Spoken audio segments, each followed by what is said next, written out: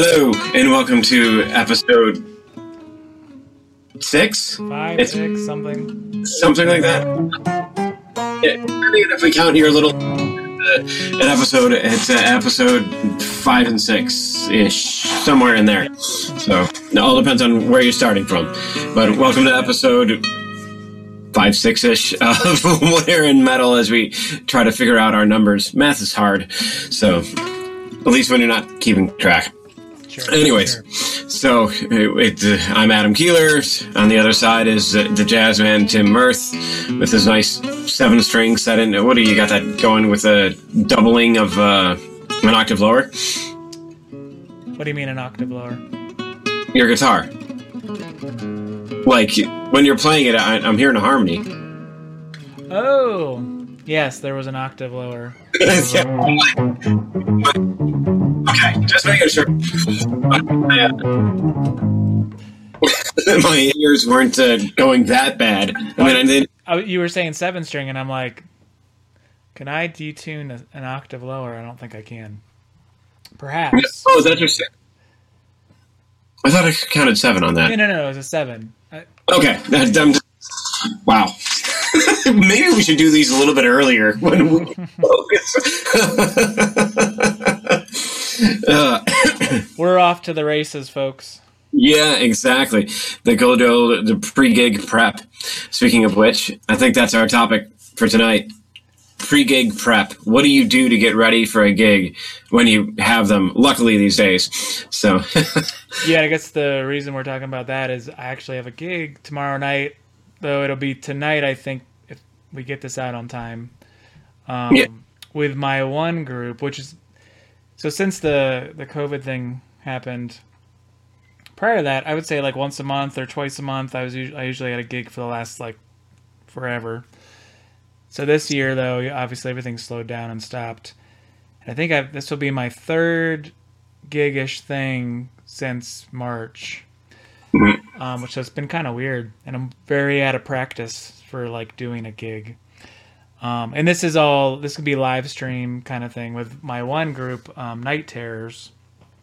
Hence the 7-string. So Night Terrors is a group that I have. We used to have sax, guitars, drums, sometimes violin, multiple saxes and stuff. This particular iteration is just going to be guitar, drums, gongs, and stuff like that, but 2 people. It's a band, though, that there's really no like limitations. This is my like experiment band where we get to do all kinds of stuff. The nice thing, though, is it's not like full avant-garde experiment. A lot of it is there's a lot of like through composed, really difficult pieces, much of which I wrote and much of what Paul, the guy I'm playing with, wrote.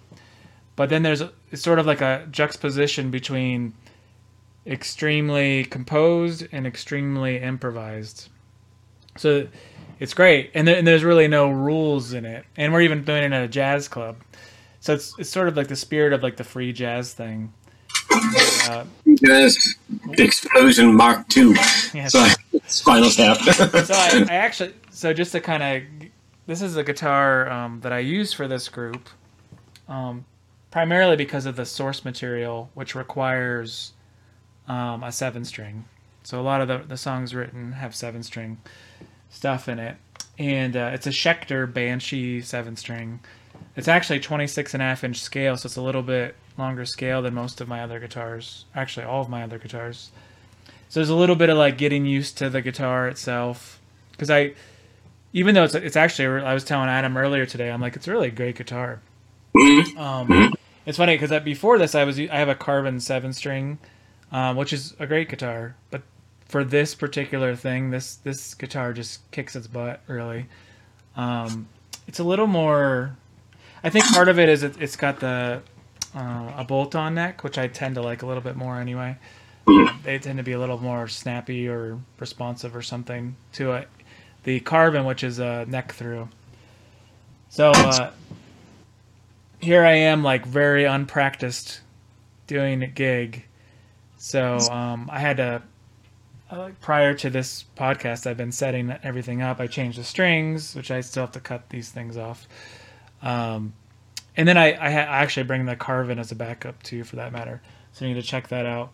But then what I'm going to do with the amps for this particular gig is kind of the first time I've tried something. So this is the nice thing about this gig is I'm always just trying new things. I'm like, oh, I have this idea. I should try it. Let me back up just a little, and I'm going to probably talk a lot. We had a rehearsal the other day, and I have a Line 6 Helix, and I was using it just for effects only. And I was really hoping to use, I was at least considering using it for everything, and just so it would just be a little bit easier. But it started malfunctioning, like when I was at rehearsal. A lot of the buttons and stuff started going clear, and I don't know. I think it's gonna have to go get repaired or something. I got it to work when I did like a firmware update, and it refixed those issues. But after like 5 minutes after the firmware update, they disappeared again.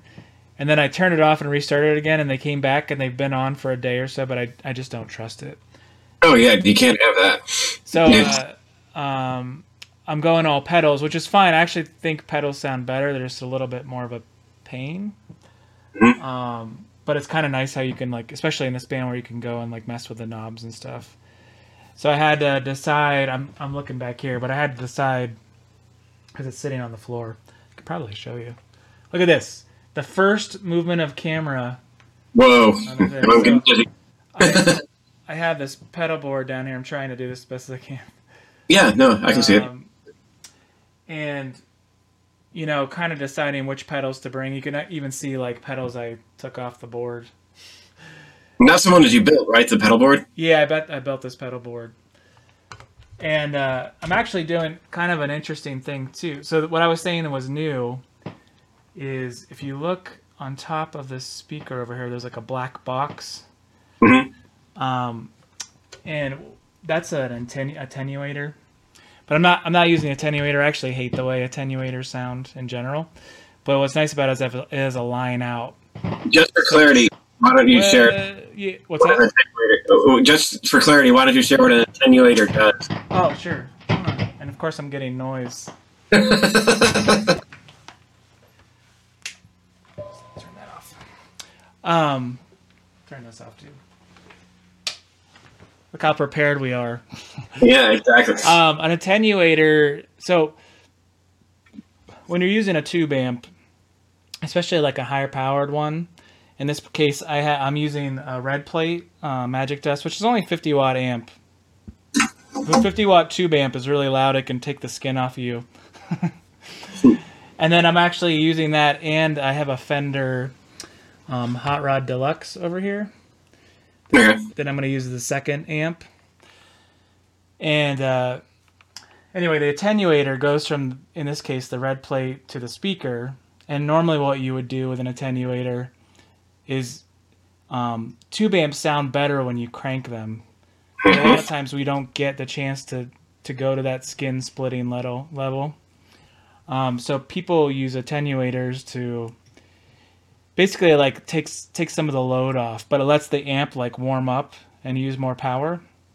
And so you get the power tubes working, which gives you, so you get a distortion and a gain from the preamp tubes, but you also get it from the power amp tubes if you turn up loud enough. So all that like classic like Hendrix and stuff like that, that's like all power amp or power tube distortion. Like you just crank the hell out of the amp, and it's glorious, right? It's wonderful. Oh yeah, that's half of the reason you want to plug into a Marshall Stat. Yeah, so people will buy like plexis and stuff, and they'll play it in their bedroom, and they'll say, "Man, this thing doesn't sound that good." But it's like you really have to like turn them up. Yep. Saying all that, I still like the sound of an amp, tube amp, when it's not cranked better than I like the sound of a tube amp when you use an attenuator. Because the attenuator, it tends to like chop off some of the top end and stuff, and it's like a fake sort of thing that happens, and I don't know. I never use it, but I have one.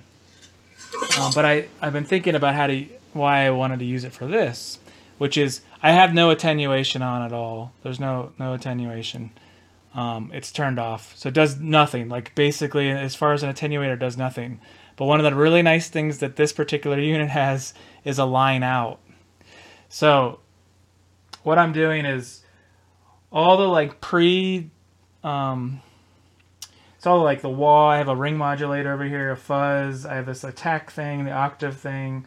I have a univibe kind of pedal and a couple gain pedals, King of Tone and a Maxon Super Distortion thing, which I'm actually not going to use the Super Distortion unless I have an issue with an amp or something. It's just there as a backup for distortion. But that's all going straight into the red plate. And then what happens from there is I'm going to the attenuator, and then one of the going straight to a speaker, which is fine. So the red plate just sounds like it normally does. But that line out is going to the delays and reverbs. And then those are going to the Fender amp. So you're getting like the preamp of the red plate, but then the delays and stuff are going to the Fender amp. And this is what you call a wet-dry rig. So if you've ever heard that term before. I've done that before, and not with an attenuator, but with an actual splitter. I had, like, way back, I had a Mesa dual rectifier, 100 watt, and Fender, what was it? It wasn't a Hot Rod Deluxe. It was like one of those Super Chorus, Fender Super Chorus. Yeah. And that was like my clean channel, clean thing, and then the Mesa was clearly the distorted one, and I split the signal into both. And it had like the delays on one side and the wah and the distortion and everything on the other. It's really... So actually, so in this case, the Fender gets all the wahs, gets everything. Oh, really? Because it's even getting the preamp from the red plate, right? Mm-hmm. So any distortion or anything will be... If I don't turn the delay pedals on, it's basically running that into the Fender amp as another amp. So I can turn all the delays off, and it's not wet or anything at all. Okay. And it'll sound like the distortion and the gains and stuff will sound like the red plate on both amps. And so you get, the reason I do it is I despise the sound of using a loop, the effects loop. Anything you put in the effects loop, it just takes away from the amp. It just... You could just run a short little wire from one end to the other, and it changes the way the amp sounds. It sucks. And you could put a buffer or whatever, any of those kind of things. There's like nothing you can do to get away from that sound. At least I haven't had any luck. And then even like, you look at like the Tone Guru people, and they're all like, they never do it. They hate it too. Like, I don't think I'm alone. I've never been able to get it to work. You like, and I can always tell like when people do it too, like when I hear, which is basically everybody, you can just tell. So one of the other options you can put the delays into the front of the amp, which is fine actually if you use pedals for distortion. So if you use pedals for distortion, just go straight into the front of the amp and it sounds great. But I find when you if you use the distortion from the amp at all, then it doesn't sound good. You think that's because the delays just kind of degrade the signal a little bit? Like once it goes, yeah, for sure. Yeah, and now there are some awesome, like, I mean, the old days, that's what everybody did. There was no effects loops, and no one was doing like wet dry rigs or whatever. They were running the Echoplex right into the front of the amp, and that's part of that sound. So there's certain things you can do, and it sounds great. Other things just don't sound as good. I'm also a little bit weird about delays in general. Like, they tend to get in the way and they kind of annoy me. I like them as special effects, but the sort of like, here's my solo sound, and I'm gonna put a delay on it, and it's just always on, and it never changes or something. I always feel like it gets in the way. That's the thing. The timing's not right or something, or like it just annoys me. Yeah, the timing is the first thing. That's the first thing that I noticed. When I'm tracking for like this project that I'm working on, I love the delays, but getting them to, even with like a tap tempo thing, it just doesn't. it doesn't work that well. And I used to love delays. I play with them all the time. And now maybe it's because I have a lot more training than I did. I'm much more sensitive to like the timing of it and going like, nope, that's just not it. And no, so when I record, something, I always record it dry, and then you add the delays later. There's a lot of reasons why you should do that. But the nice thing is it's really easy to sync it with the time then. That's one thing, right? So as long as you set your tempo when you started the song, you can easily set your, plug-in delay to the right time. The other problem is you can't erase a delay. Like, so say you record it with the delay on it, you can't get rid of it. It's just there. So you don't have any control over it. That's called printing effects. So if you ever heard like people say, "Oh yeah, you printed the effects when you recorded," that means that you had all your delays and all that stuff in the recording, so you can't get rid of it. It's just there. So it's better to actually record dry, and then now certain effects like ring modulators and stuff, you would record that probably, but you can't fix it after the fact. But there's probably reasons why you like that quality to be a little bit more loose.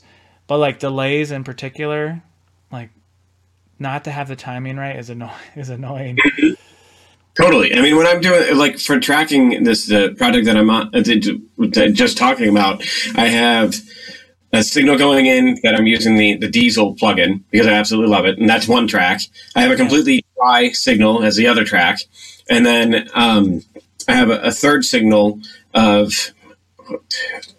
Good God! Why am I drawing a blank? A third signal of a direct plugin, so I can hear it back from like the Plini plugin. It's like I got all three tracks recording at the same time because the guy that I'm going to send it to, it's like, this is what I like to hear when I'm tracking. Here's something completely dry so you can do whatever the hell you want with it. And here's an effect that I really, really like, and let the composer kind of pick whatever he wants and plug it into his track just to give him the variability and myself that variability.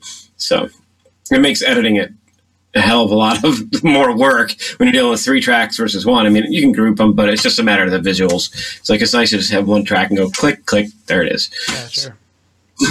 Anyway, so in terms of your gig prog with that, clearly like that's totally different than what I would do for a gig thing. And I don't need to talk about that. But in terms of like, outside of like getting the effects things right because of the issue with the Helix, that's kind of like a modern day problem with effects. I remember watching an interview with Devin Townsend where he had 2-axe effects that he would have and an A/B switch like on stage with him, so that if one of them crapped out, he'd go click and it would switch to the backup, and then that he just had the two. So redundancy is generally the solver of most of the issues that will happen. But half of me is like, just two? Why not three? Because if two crap out, you got a problem. Yeah, of course, at that point, the chances of two of them dying is... Well, I suspect there's always a backline. Like, even in Devin's case, like if they had to, there's in that building, there's a dual rectifier or something. Yeah, he would have to. And he's probably had to do that before. You know what I mean? Yeah, and that's the reason why we have these types of setups. Why do you have so many things and how much backup? Because something has happened once that I don't want to happen again. Oh, man. So that reminds me of a story. There's a band I had, Paul Stranahan's Insomnia, that I was playing with. We had a CD release party, and it was well-attended kind of thing, too. And for whatever reason, I decided I never break strings or anything, right? Like, it never happens. And there was one guitar I was using like all the time was a G&L. Actually, you can kind of see it back there. G&L Legacy for that particular group, which is like a Strat. And I'm like, you know what? I'm not gonna carry all this crap.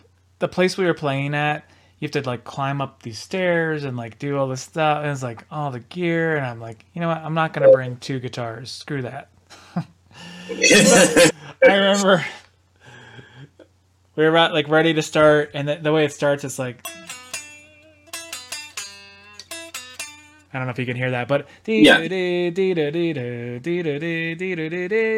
so it was like bow, and then the the D string broke. First song, like it was like Seriously? we were doing these like like and the drums are going crazy and everything, you know, like to kind of like let it play off this melody or whatever.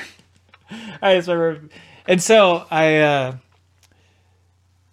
like, crap. So the song just keeps going. They don't stop. Even though it was the third note, it's like, or the fourth note or something. So then I go and look at my gig bag, and it was the D string of all things that broke, and I didn't have a D string. So I grabbed and so it's a floating bridge. Oh no! And so all I could find was like a G string. And you tuned it down? So yeah, I took the G string and put it on there, and it was really floppy. And it was a plain G, you know, so it wasn't like a thick string. So then I had like, you can't just tune up to the pitch. That'd be great. You know, if I had like this guitar, that would have been fine. But with the floating bridge, all the other strings got all out of whack. And I had to like retune the whole guitar as it was like adjusting. And anyway, so I always bring two guitars. Yeah, I had that happen to me on my I want to call it like one of my bigger gigs. I was coming out to Baltimore to do a show, and I just had my Taylor. That's it, you know. And I walked out on stage, and there was a good amount of people there, and I'm like, "This is great," you know. I'm the. I don't want to say like I'm the star, but I was at that thing. You know, it's like they don't fly you out because they think you suck.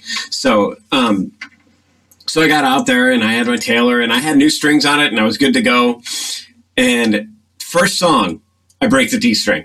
Like, and this is a solo acoustic show, so it's not like I can like do anything about it. It's like, okay, I'll be right back. Give me a second. And like, it was the fastest string change that I've ever did. Next song, I broke the low E, which never happens. Yeah, right.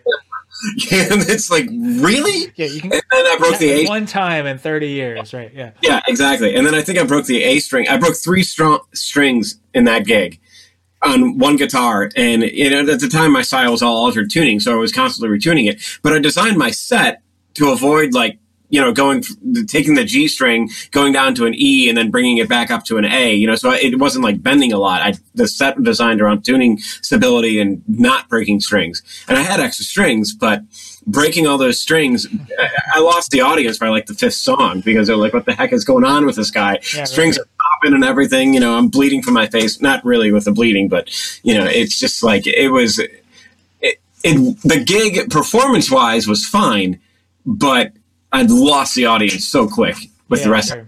It was just like, I didn't get invited back. So whatever. It's just a part of it. You'll learn the hard way. After that, I came back, and that's when I bought a second guitar set to solve that problem. It's like, you know what? I can't drop as much as I did on my Taylor, but I can get something else as a backup and have it up on stage. So if something goes, grab it. You know, and that's generally even with a classical gig. Like, I don't think I've broken, knock on wood, a classical string during an actual performance. But I always I bring both guitars. You know, it's like, just in case, because a classical string is going to settle. And Jason Vio had that happen. Actually, that's when he won the GFA, is he broke his low E string. No. Like, in the finals. Yep. Walked off stage, put it back, put another one on, came back out. It was probably like an old one, you know, so it was already broken, and came out and won it. So kudos to him. But that's... at least that's the story that I heard. So breaking a string is the worst, especially, and that's something that that's a rite of passage for every guitar. Yeah. Like it doesn't matter. I have no illusions that it won't happen again. Like in an inopportune time, you know. Mm-hmm.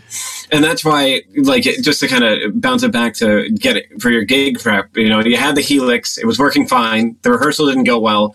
You're a couple of days outside of the gig, and it's mostly functioning. Like, it's gone 24 plus hours, and it's fine. But as somebody with experience performing, you go, yeah, that's not enough. You know, I needed to. I'm also fortunate enough to have pedals. And I hadn't totally decided not to use pedals, but yeah, you're at the same time, it's like that was enough to be like, nope.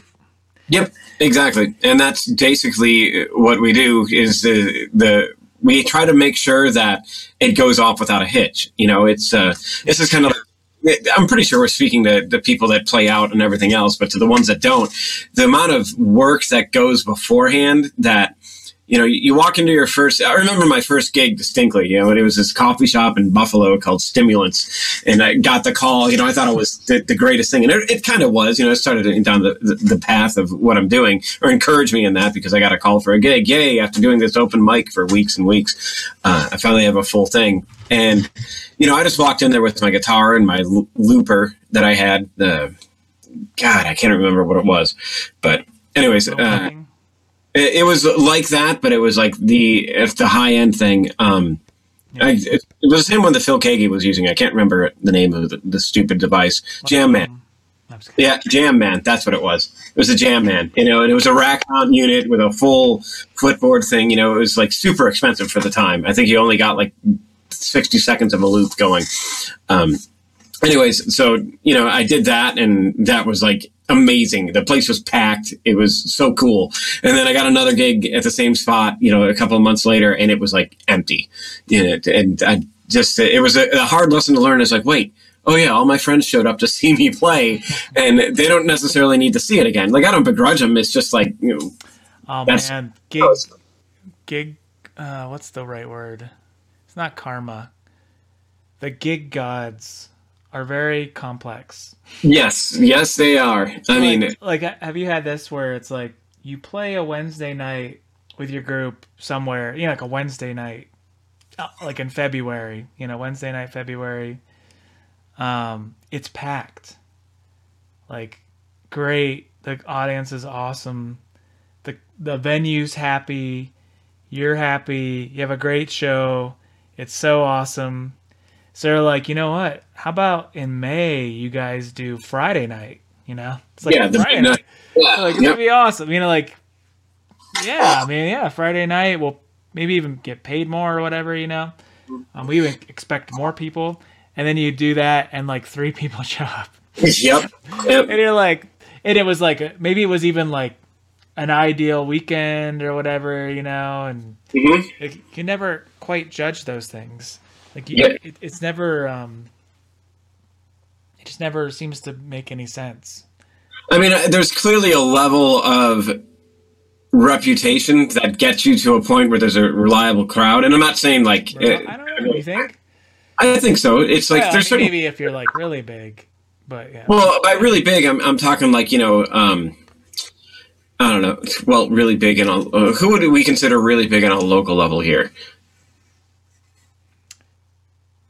I don't know, there's a few. Like I would throw Dan Wilson and Theron. Wilson, Theron, those guys. They got a consistent draw. You know, they got a great reputation. So when they do a show, there's going to be a good amount of people there. You know, and I think for the most part, I mean, and not to. I've definitely been at shows where those maybe they weren't the headline, but they were there or they were playing in. Where it's only like a few people. Oh yeah. I mean, that's what I meant. I meant as a headliner, not as like. It's kind of interesting to think about. I guess it depends too. Like the problem with local gigs is like how many are you doing within a certain time frame. Saturate. Yeah, you can't be like, I'm playing here in Akron tonight, and then tomorrow I'm playing this place, and then tomorrow in the next place I'm playing. You know, I have 5 gigs in a row in Akron. Nobody's going to see you 5 times in a row unless they're stalking you or they're married to you. Yeah, well, actually, I agree though. I mean, if you get a certain level of bigness. You don't need everybody to show up. You need them to show up to every 20th gig because you have 2,000 people that will come to see you in some way, you know, or something.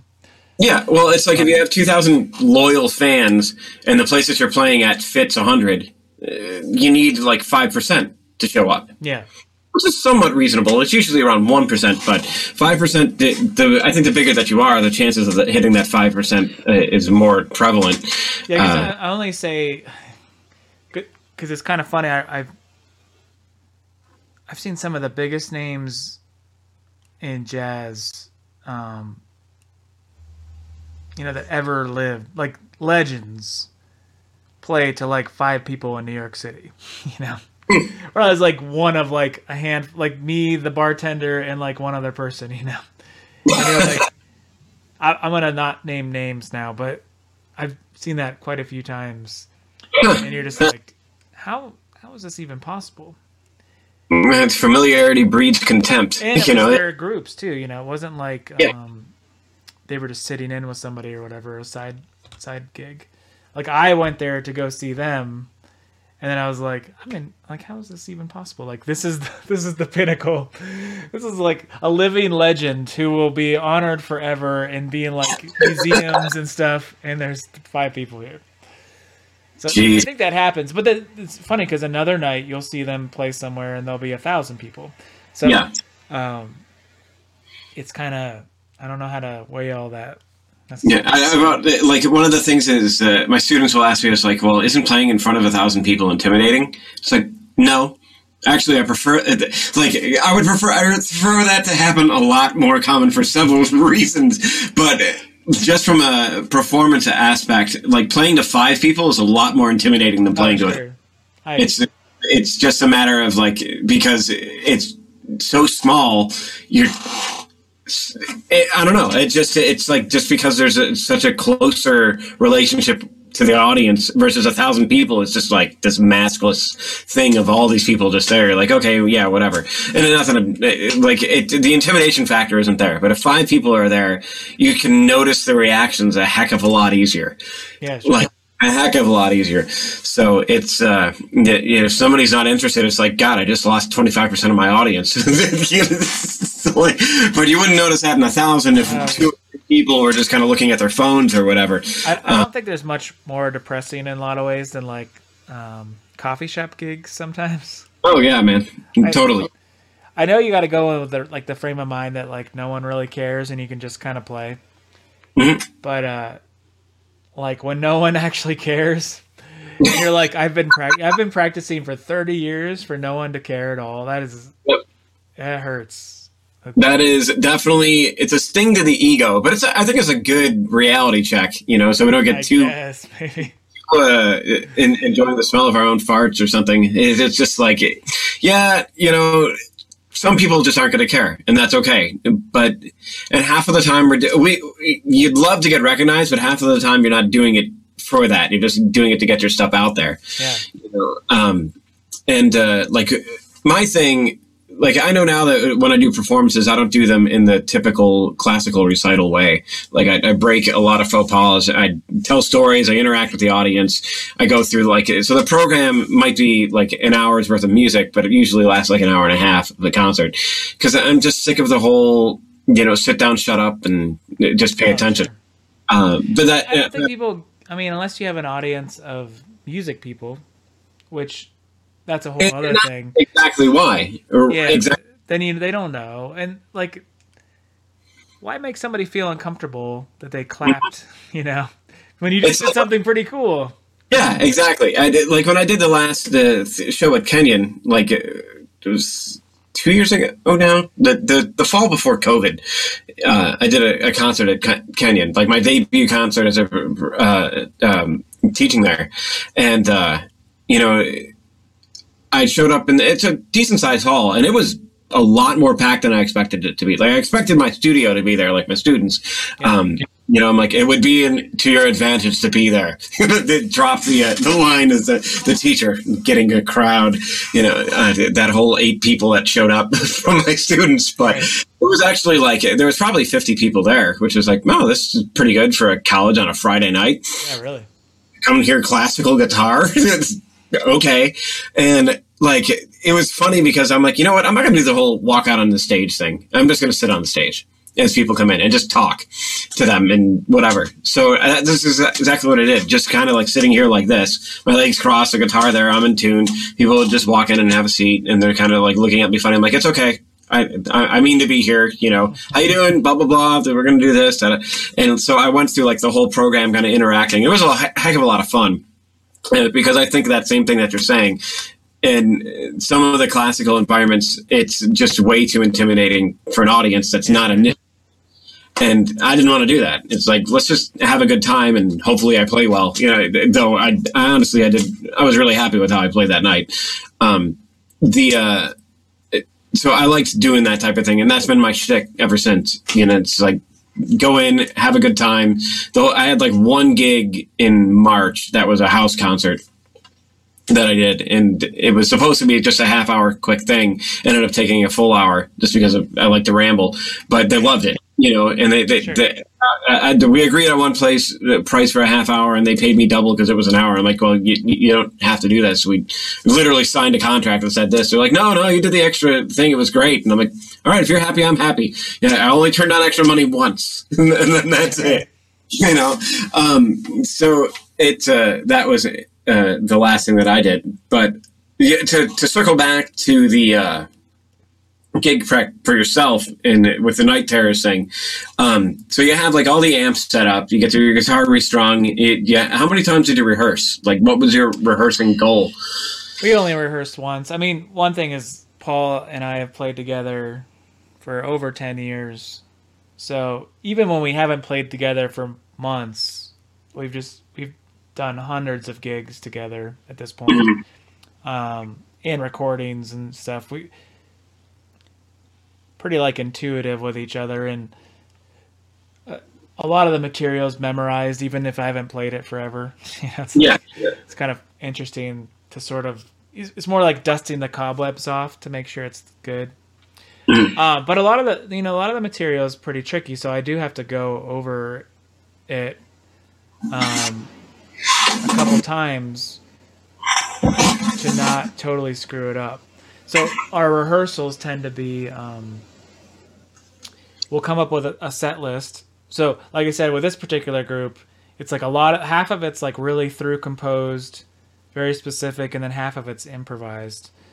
When we rehearse, we don't spend as much time on the improv, though we kind of do it just to get like, make sure our levels are good and like kind of figure out other little nuances, and it's just fun. But then we'll play through parts, and then if there's something that didn't work out very well, we'll go over it a few times. And it's funny because almost always the same parts that we struggle, or mostly I struggle with, because they're just tricky. And there's a couple of them that it's like if you get off just a little bit, like the whole thing falls apart. Oh yeah, it's really hard to like. We're getting better at if you miss it, you can get back on board. But a lot of it's like really weird time signature stuff, and they're not like. It's not like you drop one beat, like a big beat, like it might be like a 16th note, or something, and now the whole thing's shifted.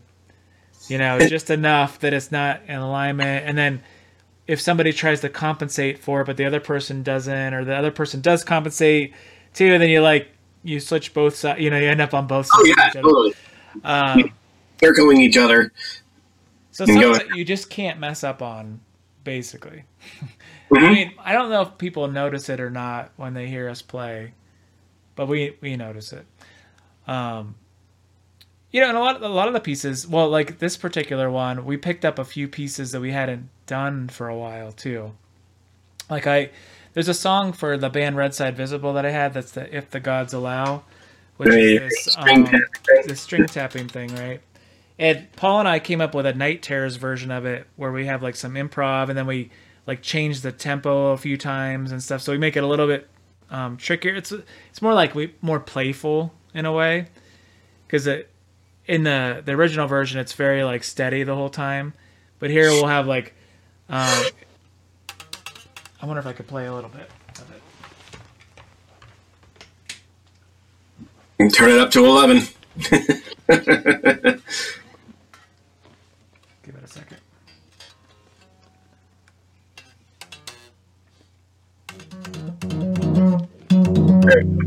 All right. So it's this kind of thing, with distortion and all kinds of stuff, and then it.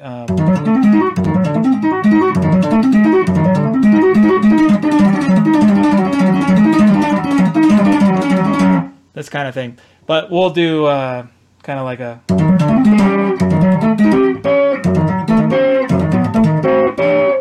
And then we'll improvise back and forth. he'll do a group of 4 notes, and then or 4 beats, and then I'll do 3 beats. Then he'll do 4 beats, then I'll do 3 beats, and then we'll do it again, and then I'll do 4 beats, and then he'll do 3 beats, and then we do these kind of little like things. We haven't played that song in a while, so we kind of had to get that under our fingers. And then there's another song from Red Side Visible that we kind of do. Oh yeah, we did that when we did our little duo thing. Maybe, yeah, did we? Yeah. That's called W2F, which is actually that's a 12-tone line.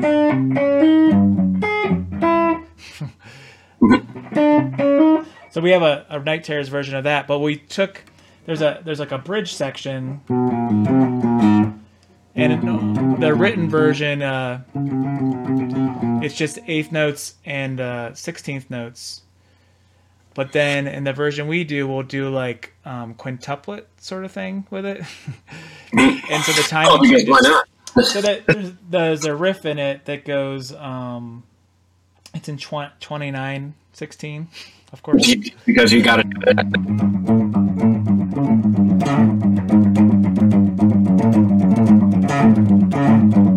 But then the way the original song ends is just with that and that timing. But the way we do it in Night Terrors is we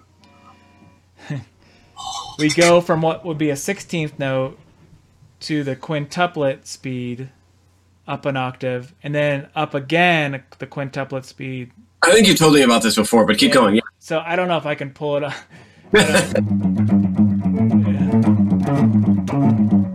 So you do each one in 4 times, and then it'll go up an octave,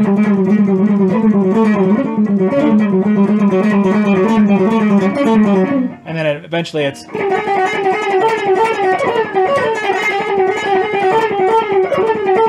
Anyway, you got to get that under your fingers. Yeah, no kidding. And it's cool because it ends like we all now at this point we kind of end and it's really tight, you know. Mm-hmm. As long as I work it up or whatever. So there's those like little like things like that you have to kind of like work out. Yeah, and that just on a quick side note with that, I think that's the one thing that people, non-gigging musicians, let me rephrase it that way, like don't see the work that goes into pulling something like that off at all. Yeah. Like, I remember watching an interview with Steve Vai, just because he's Steve Vai and you watch interviews when he talks, the man's, it's him. But he was like, oh yeah, when I was doing this song, Building the Church, you know, which starts with another, strangely enough, and maybe it's because you were doing that, but a 2-hand tapping thing. It's like, oh yeah, I had to like prop up pillows to be able to practice this for like 5 hours just to be able to kind of get this lick going.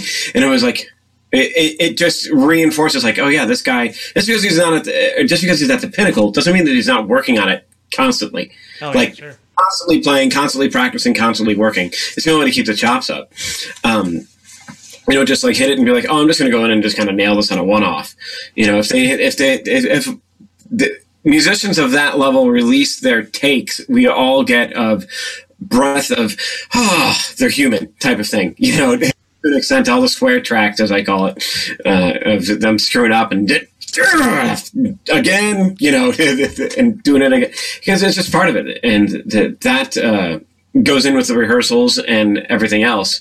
So you've had the music, and in this regard, I think that's where like the classical field and everybody else crosses over, is that there's the music that you're practicing by yourself, and that's just what you got to do to keep it up to get there, so that when you get to the rehearsal, it's a rehearsal and not a practice session.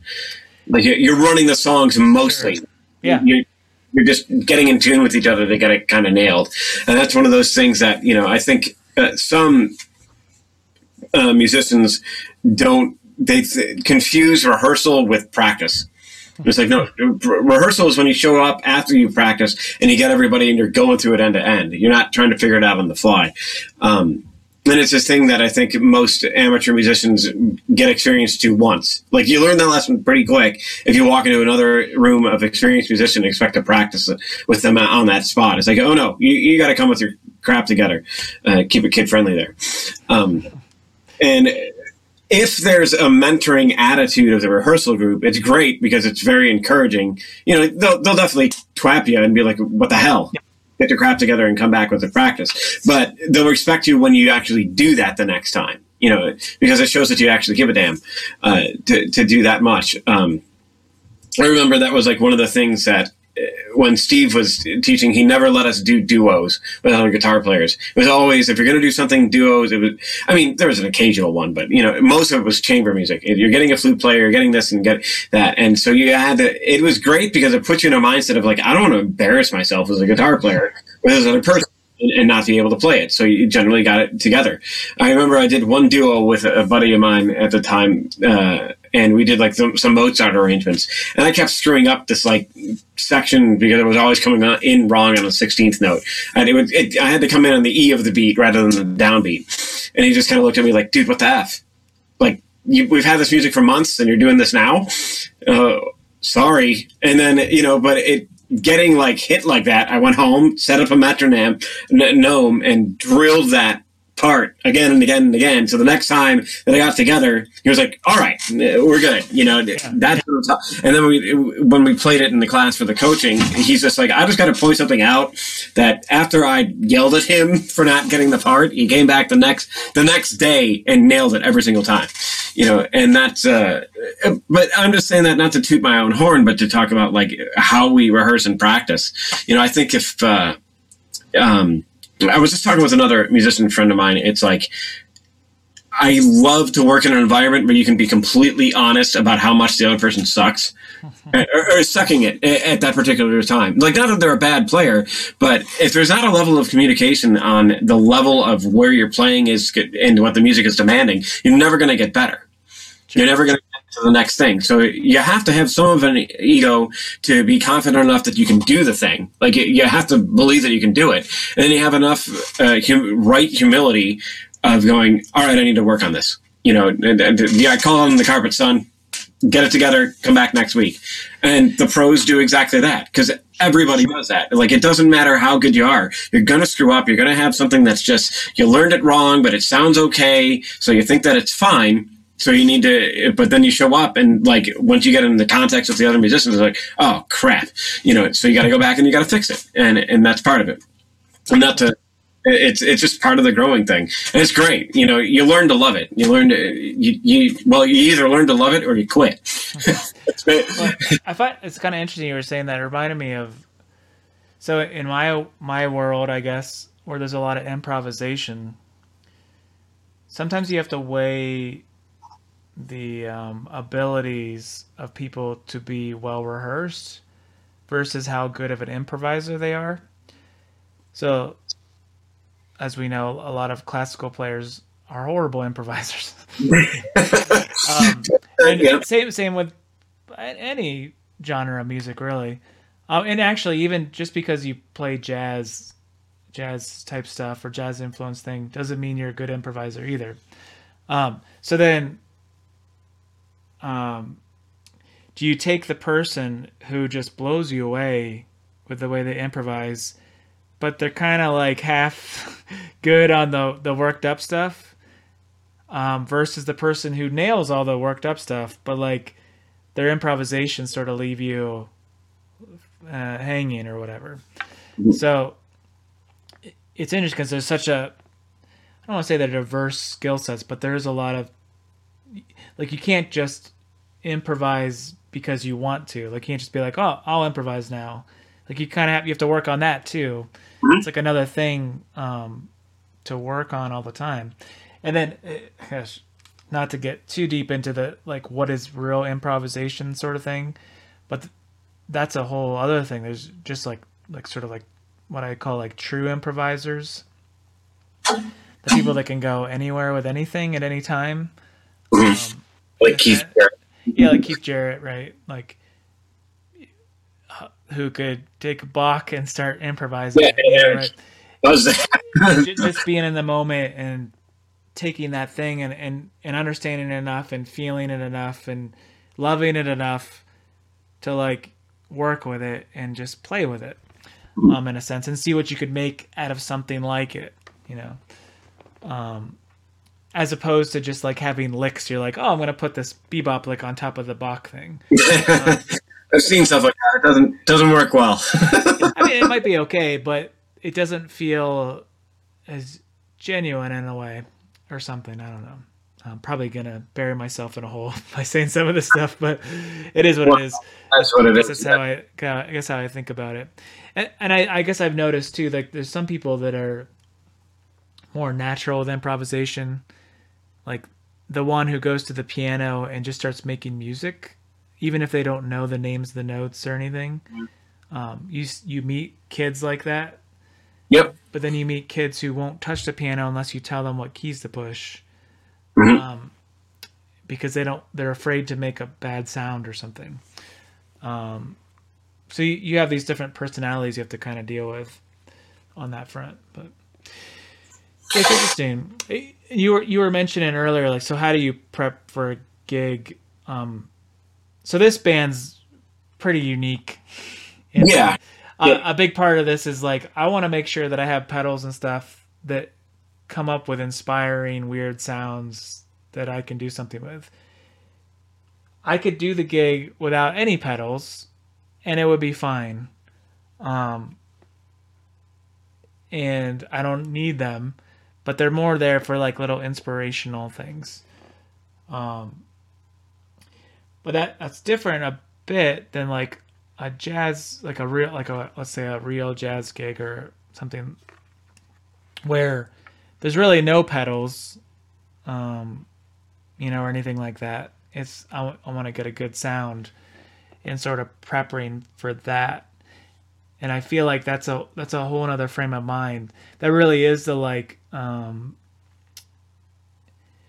course you have to have all the like music itself down, but a big part of that world is that sort of like true improv sort of thing. So where in Night Terrors, there's like really specific arrangements of how you would tackle a song.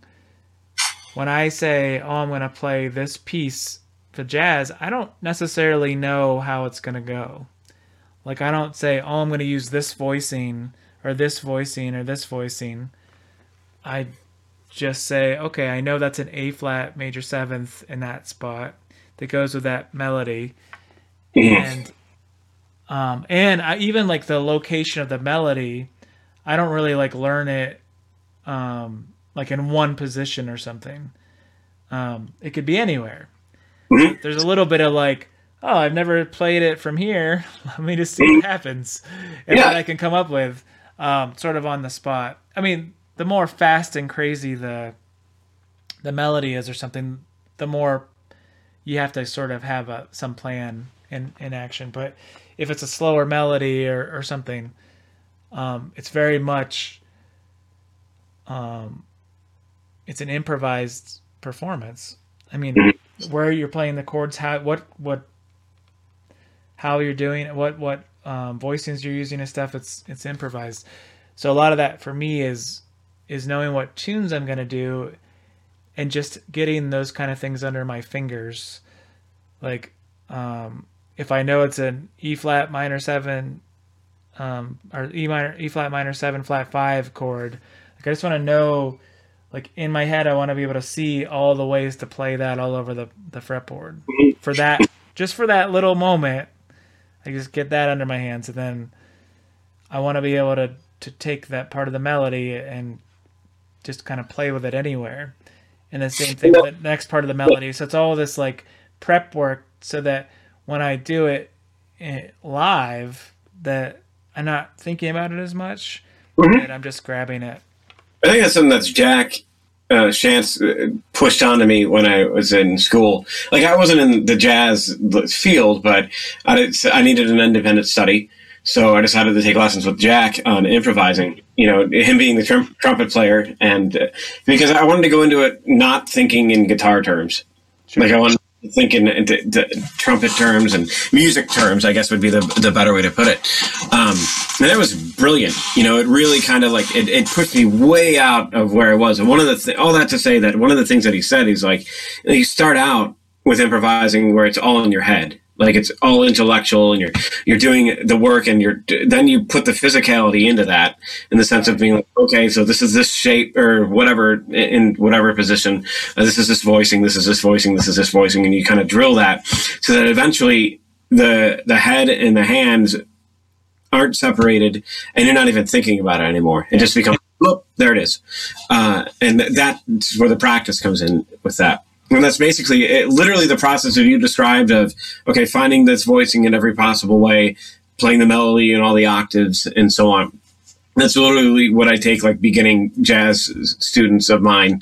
Like, not that I teach a whole lot of jazz, but if they're interested in jazz improv, that's exactly what I do. And I hear a whole lot of Autumn Leaves because I push them into that particular tune in C minor, just to cut, because you got to, if you're playing bonus points there for that one in C minor.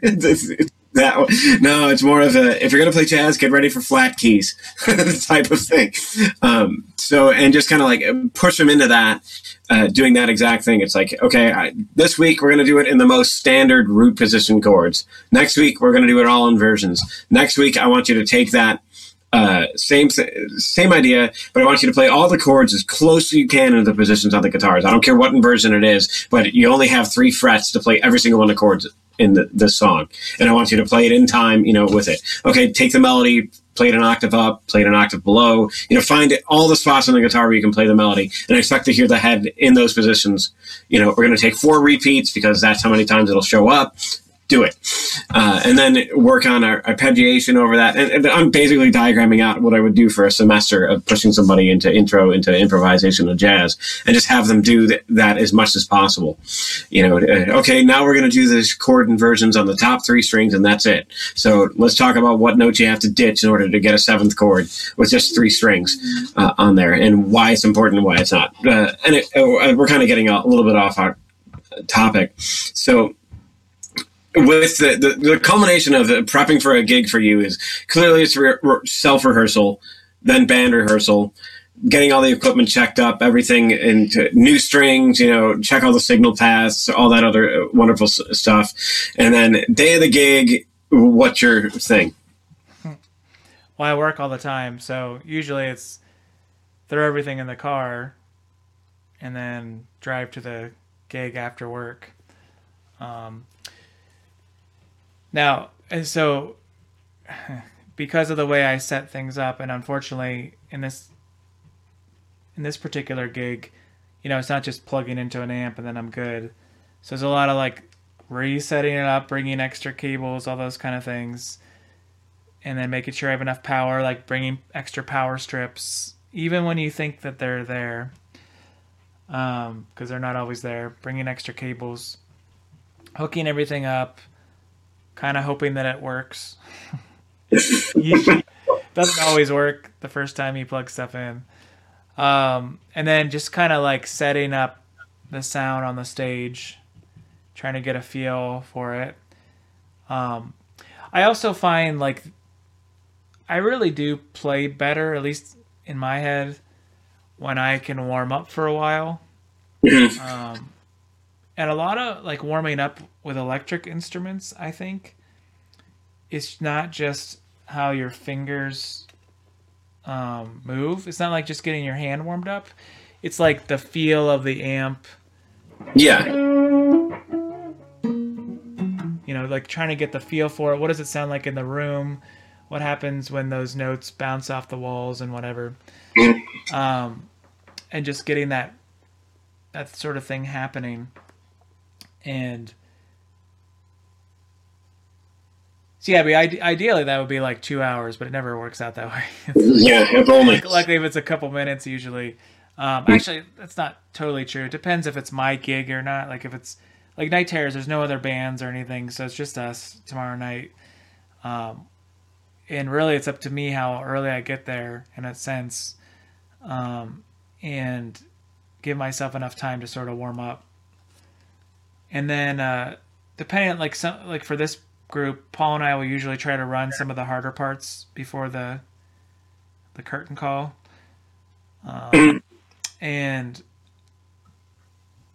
yeah, I guess that's mostly it. I think, and try to stay awake. Well, the nice thing is you got those amps behind you keeping you awake, so that and the drum set. If you could fall asleep there, that's pretty impressive. Yeah, I find, it's funny. I was never the overly loud guitar player. In fact, a lot of times people are like, you can turn up. I'm not sure why, but more and more, I'm happy to go louder and louder. So, oh yeah, dude, that's part of the fun with that. You know, we don't play especially with, like better gear. You know, I was like this red plate amp, which I took to rehearse.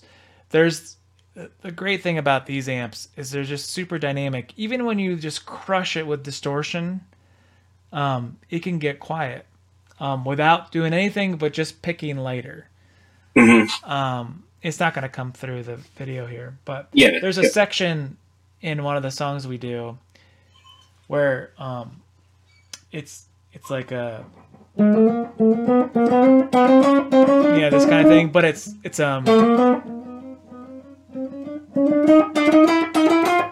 like it gets louder, but it's really distorted. So every time we've done this song before in the past, before I had this amp, Paul would always be like, "Can you get quieter there?" But what happens when you put distortion on amps is they get very compressed. Yeah. Like, no matter how quiet I would like pick, it just didn't change the volume really at all. And then so it's like, well, you got to try to like do it with your volume knob or something, volume knob, or do it with a volume pedal, and it like. Depending on how everything's set up, that could lead to all kinds of weird issues. Because it's sort of tricky to get the volume pedal just right, too. And then trying to do this while you're trying to play this hard song, and it immediately goes to this kind of thing.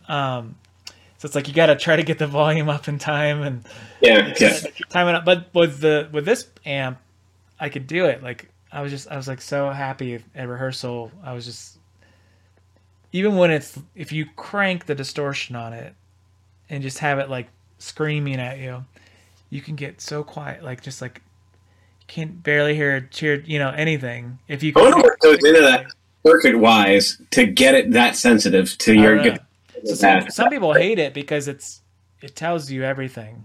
It's like it tells you when you're screwing around, and like if you thought you played everything even, but you really don't. But I love it. Like it's so expressive. It's like you really can. Oh, and I think that's a great thing about it. I think that's what makes it what it is. It's like a real guitar. Exactly. Like when you play like a great acoustic guitar and you dig into it, it does something, and when you don't dig into it, it does something. Yeah, we get used to an electric. Like everybody wants it to be the same volume. I hate compressors in general. And, I would say the compression on electric guitars is generally used all the time, like all the time. Now is like a special effect, like to do like the country whatever thing. Yeah, I get it. It's a certain sound. That's fine. But to just like leave it on all the time or whatever, like guitar is already like not dynamic enough. And when I listen to other instruments, just the way like a sax player phrases in jazz, it can be like very like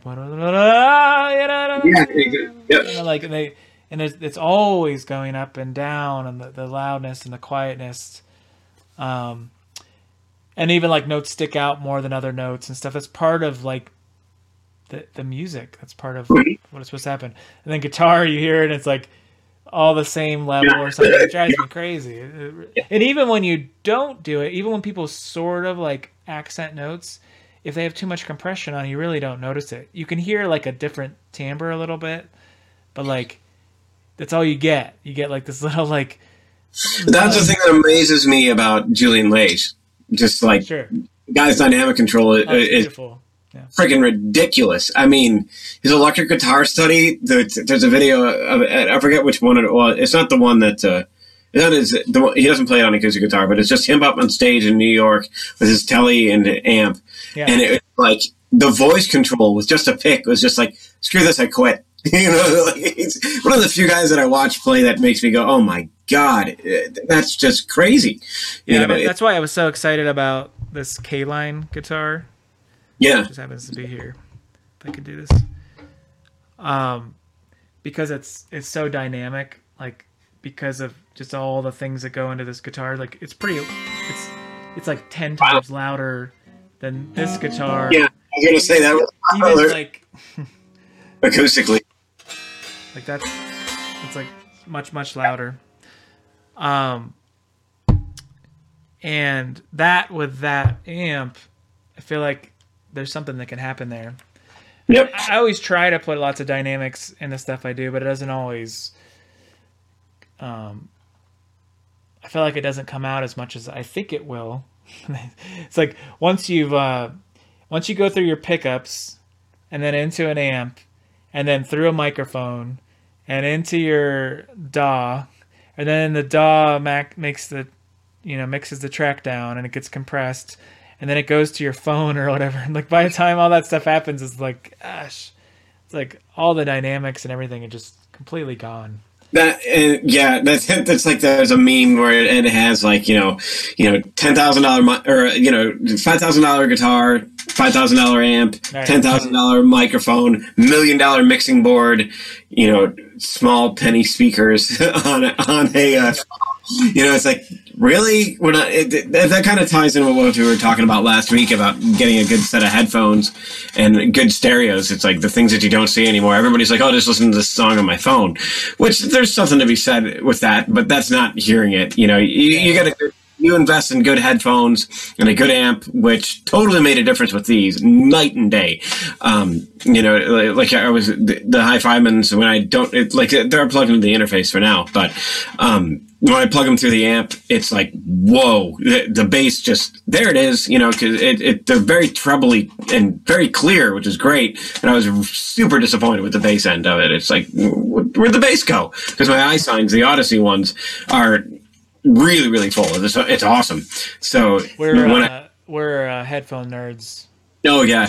It's one of those things, those can of worms when you get some good headphones, it really makes a big difference. Yeah, and then I start preaching the gospel of good headphones all over the place. And it's like, I've had five people, you, Kevin, and a student of mine. I had three people that after I got them are like, you got to get them. And everybody bought them. And they're like, I had no idea. And I'm like, yeah, that's why I'm doing it. It's like, you don't know what you're missing. It's crazy. It's surreal. But again, I'm going to try and stick on topic for a little bit here. So basically that kind of like sums it up, and then you have your load in and you do the gig and you get your bar tab, cry a little bit and go home. So not really. It's always funny to me ending a show because it's like, the audiences don't hear what you hear. Oh, sure. Like when I'm hearing it, like I hear something totally different than what the casual listener do. And even a serious listener, we're just listening to different things, and it definitely shows that we're our own worst critics. Yeah, all the time. Oh man, that reminds me of this. There was this camp I taught at in upstate New York, FEMU camp, which is a pretty interesting place. We'll have to talk about sometime. Yeah. Anyway, there was. It's really like a big, like almost like a Broadway prep place. A lot of like actors and like people that are famous now were there, and there was like a rock band thing, and then there was orchestras and all kinds of stuff. Anyway, we did this. I was only 19. We did this like faculty showcase. So I was teaching there, and I remember there was this girl. She played violin, really good violinist, and she did like a piece before me, and it sounded great. And then I was after, and I had written this really crazy guitar piece. There's a solo guitar thing with like octave thing and like this crazy tapping stuff or whatever. And of course I thought I was horrible, but it was like a crowd pleaser kind of like a little bit showy off thing that I come up with. I remember she's like, you sounded great. Like that was awesome. She's like, I sounded so horrible. And I'm just thinking like, wait, you sounded like you played like something legit and it sounded great. Like it was wonderful, and I'm like, I know how many mistakes I made. I remember just thinking like, I picked up the piece a million times, That's exactly the musician mindset. I know. It's kind of funny. Like that's always stuck with me. Yeah. 10,000 notes and 9,999 will go great, and we'll think about that one. Oh yeah. It's like, what the hell did I do in that one damn note? Why did I shank that? Like that's literally what's going through my head generally, like after a gig. If like not all the time, but I'm definitely analyzing what I did. It's like it's okay. That went good. That didn't go good. That's that. It's like I'm constantly thinking about guitar. Like when I'm driving, I remember that Steve was telling me, he's like, "Oh yeah, when I was driving home the other day, I refingered a piece in my head." And I do that all the time. Yeah. and nowadays, it's like that's what I do. It's like I'm driving. I'm like, oh yeah, that should work. And get home and write it down or try it out. Sure. It's just it's so surreal to be on that side of the fence with it. To go from like the amateur level of thinking about it to being that's pretty much all I hear in my head and think about dynamically is guitar. But you have to be if you're going to take music seriously and you're not doing that, you're not taking it seriously to an extent. Just talking about the people that want to like break into any type of professional playing or anything. It's like you got to live it. That's it. And yeah, I mean it's kind of not a choice, I think, too, right? You don't really think about it. You just no, I don't think you don't think like, oh, I have to think about this. You just think about it. Yeah, I just think about like how long can I keep going before my responsibilities absolutely have to be addressed. Yeah. That's basically it. It's like just watching the clock. So I think you were leading up as we're like running to time here. Probably there's that sort of you prep for a gig, you promote the gig too, right? There's a lot of these days you gotta try to do your best sort of promoting it. So you put a level of into that. Maybe you create flyers, you create banners, and you share with people and you ask them to come, or create Facebook invites, whatever it is that you do. You do the show. It could be good or bad. Let's just say it was a pretty good show. And you played well enough and you generally feel okay about it. But then there's that like you've put so much into it, and you get this like, I don't know about you, but like sometimes it's like a really big down. Oh yeah, totally. So you got the like sort of high from playing the gig, which is so much fun, right? Mm-hmm. And now it's over. Like it's just over. Like all this stuff you work towards, all these things you worked on, and even when you're really busy, even when you have 3 or 4 gigs a week or whatever, you put all this energy into that gig, and then you've got to like, I don't think people see it all the time, like just how far you go down. Oh yeah, man, totally. Usually that night you're probably okay. You kind of have that like after gig high sort of thing happening, unless you played really bad and then you're just really down on yourself. Let's put an asterisk there. That generally that high goes with the completely. If you play mediocre or better to yourself, then you can have that kind of like high. But then it's like the next morning you wake up and you just feel horrible. You gotta sort of like pump yourself up again to do it again. Mm-hmm. This is a Stravinsky quote that I love.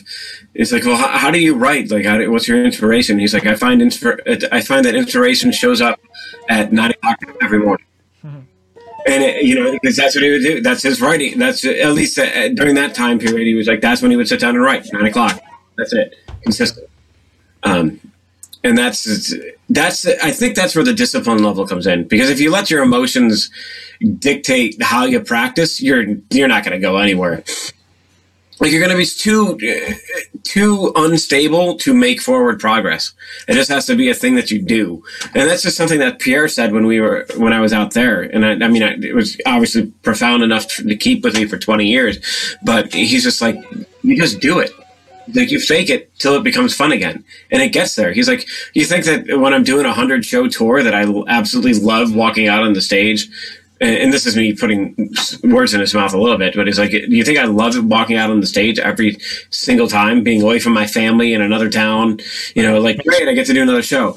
He's like, the first couple are great. It's exciting, it's new, and it's fresh, but you eventually miss your own bed and having your own type of circle. And then you get to a point where it's like, okay, I got to do this again. Here we go, and he's like, but you find that if you put the fake smile on, it doesn't stay fake for long. He's like, sometimes it's like the first 10 notes, sometimes it takes a couple of songs, but then all of a sudden you get into that zone again and you're doing it. But that's where the discipline aspect of the musical art, or any art in general, comes into play. Because I had a friend of mine that's a very, very prolific artist. That's all that he does. He supports his family painting, and that's it. And he's like, every day I'm in my studio from 9 to 5. He's like, that's it. I don't touch the phone. I don't care what's going on. That's what I do. Yeah, sure. And it's like, when I'm charging that much money for a painting, it also works well to motivate me, because I know that, especially if somebody's commissioned something, it's like, cha-ching, okay, there's my motivation to get it done. But at the same time, and that's another subject. It's like, if you're getting paid to do something, how do you stay inspired if you don't necessarily like it? Because you're not going to like everything you get paid to do. No. That's a guarantee. So we'll save that Pandora's box for another time. Yeah, that's good. Yeah, that's a good one. And I think let's wrap. I think we're good with wrapping things up right about here. Yeah, I think we covered it pretty well. So there's your input into the world of Night Terrors and the Mirth Guitar Maniac here.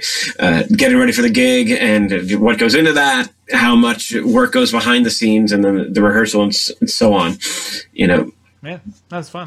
Good luck. So where do we see the live stream and everything else for anybody? Like, presuming this comes out in time and somebody listens this far, it's at the Bop Stop in Cleveland. So from their Facebook page, I think, or you can go to the Bop Stop's website. So I think if you look up Bop Stop on Google, it'll pop up Bop Stop Cleveland. I don't think there's any other Bop Stops, but no. Anyway, as long as it's in Here's Cleveland. The top search result. Whoa. There you go. My phone found it. Yeah. So you go there, and then there should be links for how you can watch it. So I think it's 8:00 Eastern Standard Time, America time, tomorrow, and we're only playing for about an hour and 15 minutes or so. Okay. So it's live stream, and you can donate if you want, and all those kind of things. So. Sweet. 8:15. Great venue. The cameras and stuff will look good. The video production. In the set, like, these places are getting really good at this stuff. It'll sound good, it'll look good, so it's pretty cool. And we'll have video to share later. Yeah, that would be awesome. We can guaranteed to see crazy guitar stuff and lots of gongs. Yeah. It's going to be a great show. So I hope it's a great show. I'm rooting for you. Oh, yeah. I'm trying to think. It's like, no, I'm teaching. So that's another subject. Is like, when you're a musician and you're working in the musical field, how do you see other people's shows? Yeah. Well, the thing with this one, right? It'll, like, 10 minutes after it shows, it'll be available to watch anytime. So. Yeah. Yep. So that's a good thing with that. So. Sure. So I hate saying, like, oh, I had to teach, or oh, I have a gig. I mean, it's good to have those problems, but it's like, I do want to see other shows. But unfortunately, it's the working musician conundrum. Oh, yeah. All right. Awesome. Cool. Ciao, everyone.